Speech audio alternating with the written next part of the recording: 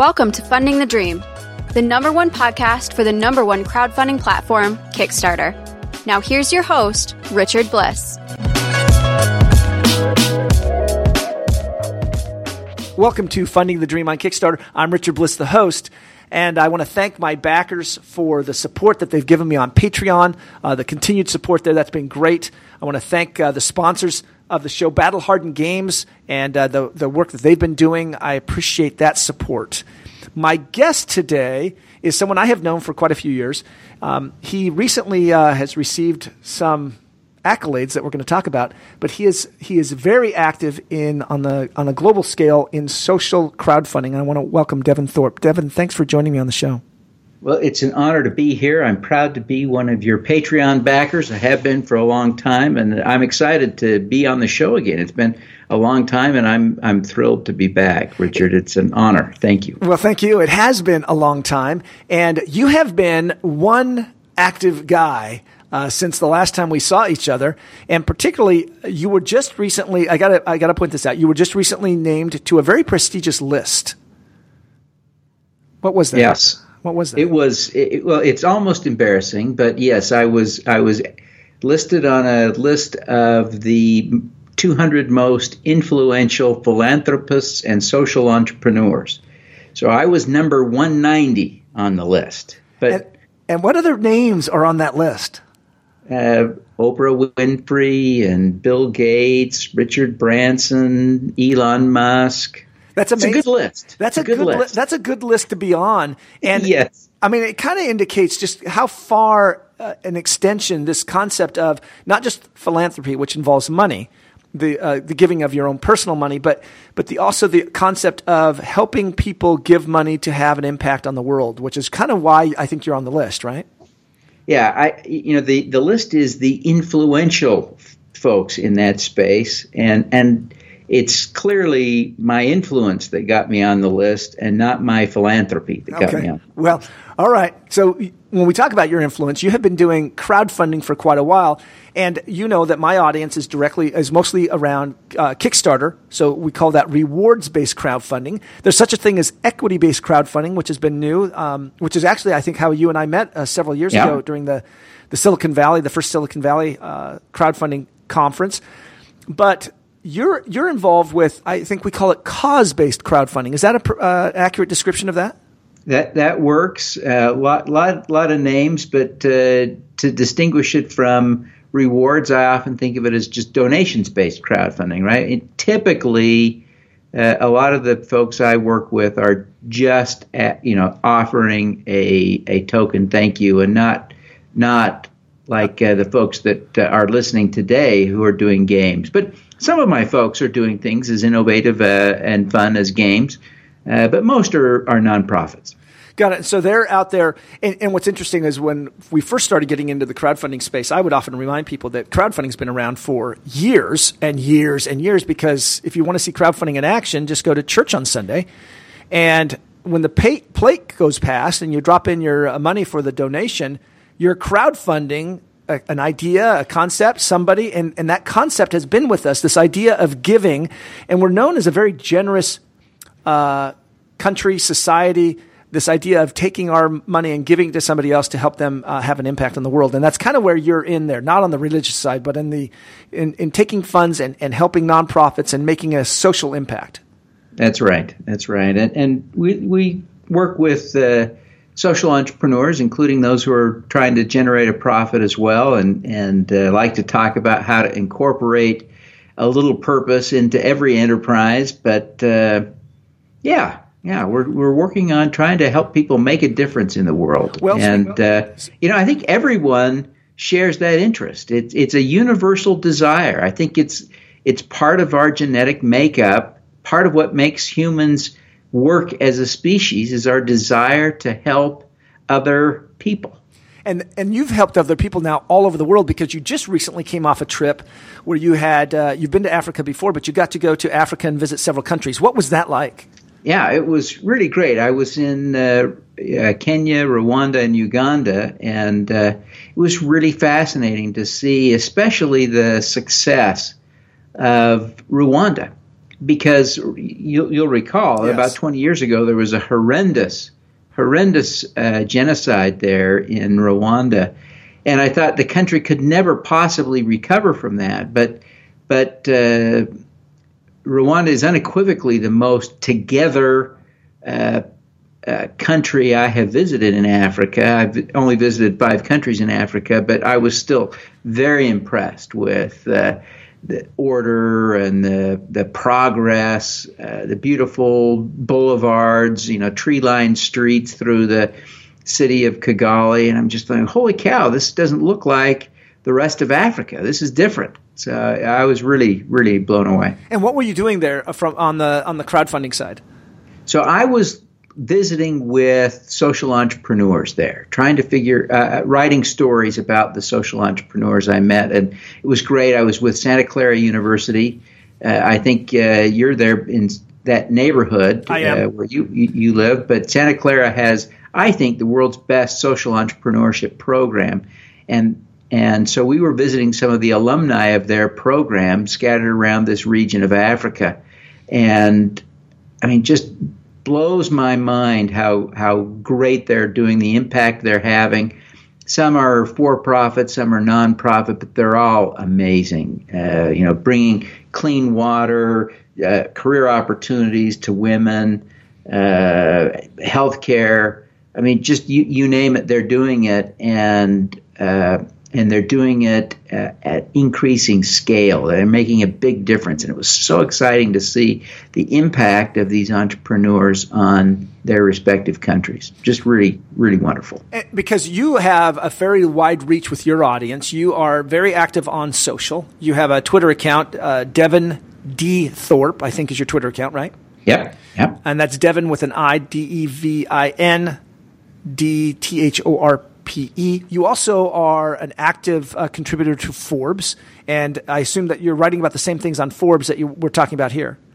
Yeah, exactly. I did a fun piece this week on NBA players who are, part-time social entrepreneurs doing one thing or another to make the world a better place. And I even connected with Dikembe Mutombo and got I saw that. From him. So. Yeah, I mean, Dikembe is just a classy guy. So impressed. And wrote a little bit about Isaiah Thomas, the new Isaiah Thomas. Right. We have to remember, us old guys, we have to remember that, it's the new one, right? And I have to do that every single time. I don't follow the NBA like I used to, and so I had no idea that the new Isaiah Thomas was like an even bigger deal than the old Isaiah Thomas. Right. He's amazing. And then he's amazing. He's an amazing guy, and he's an amazing athlete. And you've written a book on crowdfunding. Yep. That was called, is it Crowdfunding for Social Good? That's what it's called. Yep. And then you've been involved with your website. I guess you have devinthorpe.com, but then Your Mark on the World. I know you through Your Mark on the World. Yeah. And so tell me a little bit in our listening audience about that initiative and the whole thing around Your Mark on the World. So Your Mark on the World gives me a platform to write about anything I want, but what I want to write about, as a general rule, is people doing good. And so I get to cover a few things there that I don't get to cover for Forbes because they don't quite fit my narrower mandate there on social entrepreneurship and impact investing. But I just have a ball being able to write about people who are doing good in whatever way, shape, and form they're doing it. So I'm constantly, I've got a little show like yours, and I just get to meet the most wonderful, good people. It is amazing. You've been on my show, so I can say that they are some of the most wonderful, good people there are, and you're typical of them. Well, I appreciate that. What are some of the things that are surprising you right now, what's going on with the whole crowdfunding and the social impact, as you use that term? What are we seeing happening out there? What are some stories maybe that you can share that maybe are some eye-opening? Yeah, I think the definition of crowdfunding in the nonprofit world remains confusing. The irony here is that when nonprofits talk about crowdfunding, they usually talk about raising money on social media.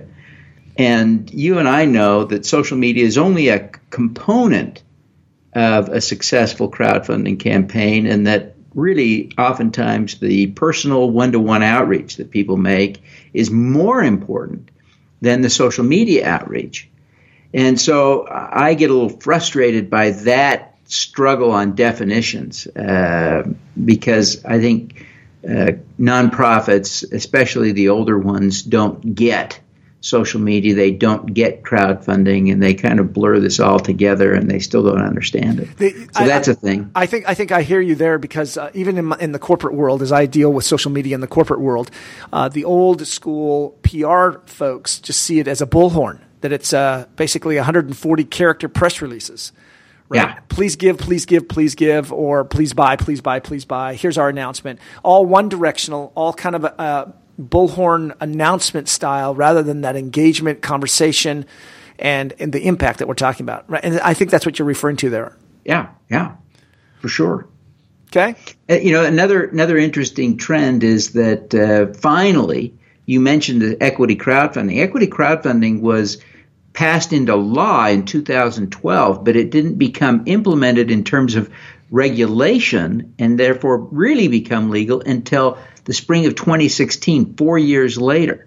So now it is legal, and it's been interesting to see how little of it there is. And so people are trying to figure out, is it a matter of fixing the regulations to make it more workable, or is this just a thing that doesn't work for as many people as we might have thought? But it is exciting to see that this is a new functioning source of capital for entrepreneurs. And that's really relevant to your audience, because if you've got a game, you produce a game and you Kickstarter it and it becomes a thing, really what you've created isn't a game a bit, but you've created a business. Yep. And it takes capital to grow a business. So now crowdfunding on a site like WeFunder is kind of the dominant. WeFunder is, at least for the moment, the Kickstarter of equity crowdfunding. It's still early days. It'll yet to be seen if they will always be. Indiegogo has started doing equity crowdfunding as well. It's not clear to me that that's really taking off yet for them, but it could. They've got certainly the big footprint to make that happen. So anyway, your audience ought to be paying just a little bit of attention to equity crowdfunding because it's such a natural follow-on. If you've had a successful crowdfunding campaign on Kickstarter, to then do an equity campaign may make eminent sense. If you. So anyway, well, we have Michael Mendez is going to be on the show here in the future. He was one of the original gamers on Kickstarter to have a successful Kickstarter campaign. Back then, it was $40,000, and it was considered an incredible amount of money. And the game was eminent domain. His company is Tasty Minstrel Games (TMG), and he has announced that he is doing an equity crowdfunding round for that. Excellent. And so you're starting to see that a little bit. Now, I'm going to go back because I was at that, as you were, the equity crowdfunding, Silicon Valley Equity Crowdfunding Conference, what was it, 2012, right after the law had been passed? And maybe 2013, I think. It's 2013. And you might not remember, I certainly do, that I challenged that panel because they were going on and on and on about how revolutionary this was going to be. And I finally said, now, wait a minute. I just don't believe that there are that many people sitting out there with money burning a hole in their pocket that are waiting to rush in to invest their money into some business or equity with a very limited ability to return on that investment, very little control. There's just not this huge pool of capital sitting out there for people just to pour into it without necessarily getting anything tangible back. That was my argument. And it was an argument. I don't know if you remember. I was sitting in the audience and challenging them because at the time, Kickstarter was going like crazy, and then they kind of poo-pooed that and said, oh, that's just small money. It was $500 million to $1 billion. And to them, that was just a little bit of money.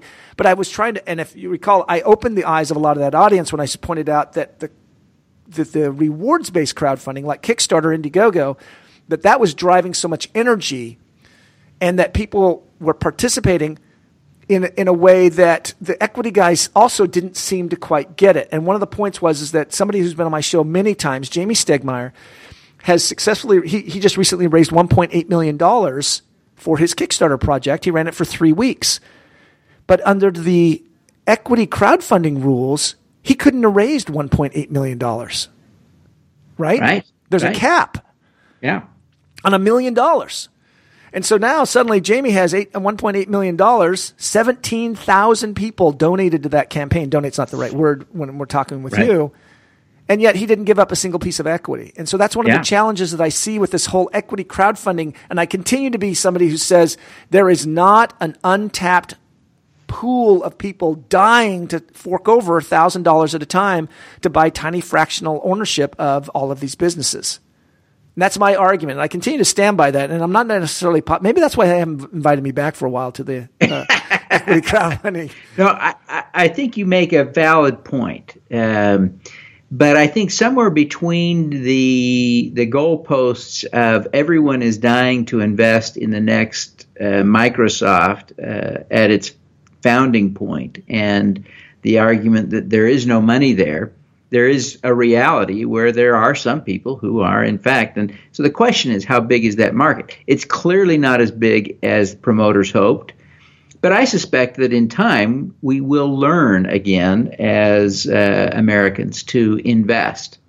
Got it. Oh, that's interesting.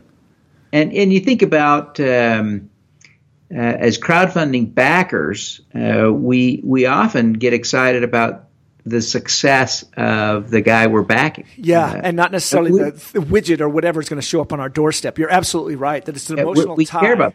And so equity crowdfunding is a model wherein we can participate in that success as well. So I think it will mature and grow. It clearly does not appear to be on track to achieve the scale that some had described. Some were talking about a $300 million a year marketplace in equity crowdfunding. We're nowhere close to that. And I think, I think I shared some numbers with you earlier that, tabletop board games did $113 million last year alone on Kickstarter. Yeah. So you're talking about some different scales, and I don't, I'm not necessarily wanting to say I told you so to all those people, but I guess I told them so. You did tell them. You did. You did. It was like I was there. I was a witness. It was so much hype, and I was just like, no, guys, I don't see it. Now, because we're almost out of time, and I hate that we've that this goes by so quickly. You have a lot of good information that people can find out about what you're doing and the impact that you're having. Where are some places they can go to find out more of this information? So one that we haven't talked about is goodcrowd.info. So when we talk about crowdfunding, I've got a crowdfunding news site where I share news about crowdfunding for social good. You can go there. I would encourage, too, your folks may be interested in my book, Adding Profit by Adding Purpose, which is really a corporate social responsibility manual. It's a handbook, tiny little book. You can download it off Amazon for 99 cents. But as you're building a game, I would really challenge you to think about how you can incorporate some aspect of social good into the game and then into the business model as well, so that people who are giving to your game or who are contributing to your Kickstarter are also in some way contributing to a social mission that you have. And I think you'll find that not only will that give you an opportunity to make a difference in the world, which is valuable from a kind of an intangible sense. I think it will increase the profitability of your Kickstarter and your game to have that aspect added to it. That's an interesting topic. It's something has to be careful of because Kickstarter does not allow the creation of a campaign that donates money to causes. Right. And so, you can incorporate it at the margins, but it can't be the thing. Right. It can't be the thing, and it can't even be one of the rewards. And so I have seen some success with people who have running the campaign and then on their own website talk about what they're able to do if they're successful with that campaign from the social standpoint. So that's a great point. Devin, we're out of time, so let's wrap up with you're going to be on tour. If people want to see you, you're going to be speaking coming up in the next couple of months. Where are you going to be at? Yeah, so I'm doing a crowdfunding training for nonprofits in Salt Lake on May 5th, in Oakland on May 12th and in Los Angeles on September 8th. So if somebody wants to attend, how can they find out information to go to one of those trainings? Crowdfundingforsocialgood.com. Okay. And we're generous enough that if somebody who's listening wants to go, they can enter in a code and receive a 20% discount on attendance of that. And that code is, and it made me smile, blissfully. Right? That's there you the go. code. Blissfully. That's perfect. Blissfully. Crowdfundingforsocialgood.com. And your website is Devin Thorpe, where they can find out all kinds of information. And I appreciate you talking about the Adding Profit by Adding Purpose book that they can find on Amazon. Devin, it's always a pleasure to have you on the show and always a pleasure to catch up and talk. Well, thank you, Richard. It's an honor to be invited on your show. Thank you very much. You've been listening to Funding the Dream on Kickstarter. My guest has been Devin Thorpe, a social entrepreneur and owner, creator of Make Your Mark on the World. And you can find his information at devinthorpe.com. Hopefully you've been inspired. Devin is a person who has continued to inspire me, and I appreciate that he's being here. Thanks for listening. Take care.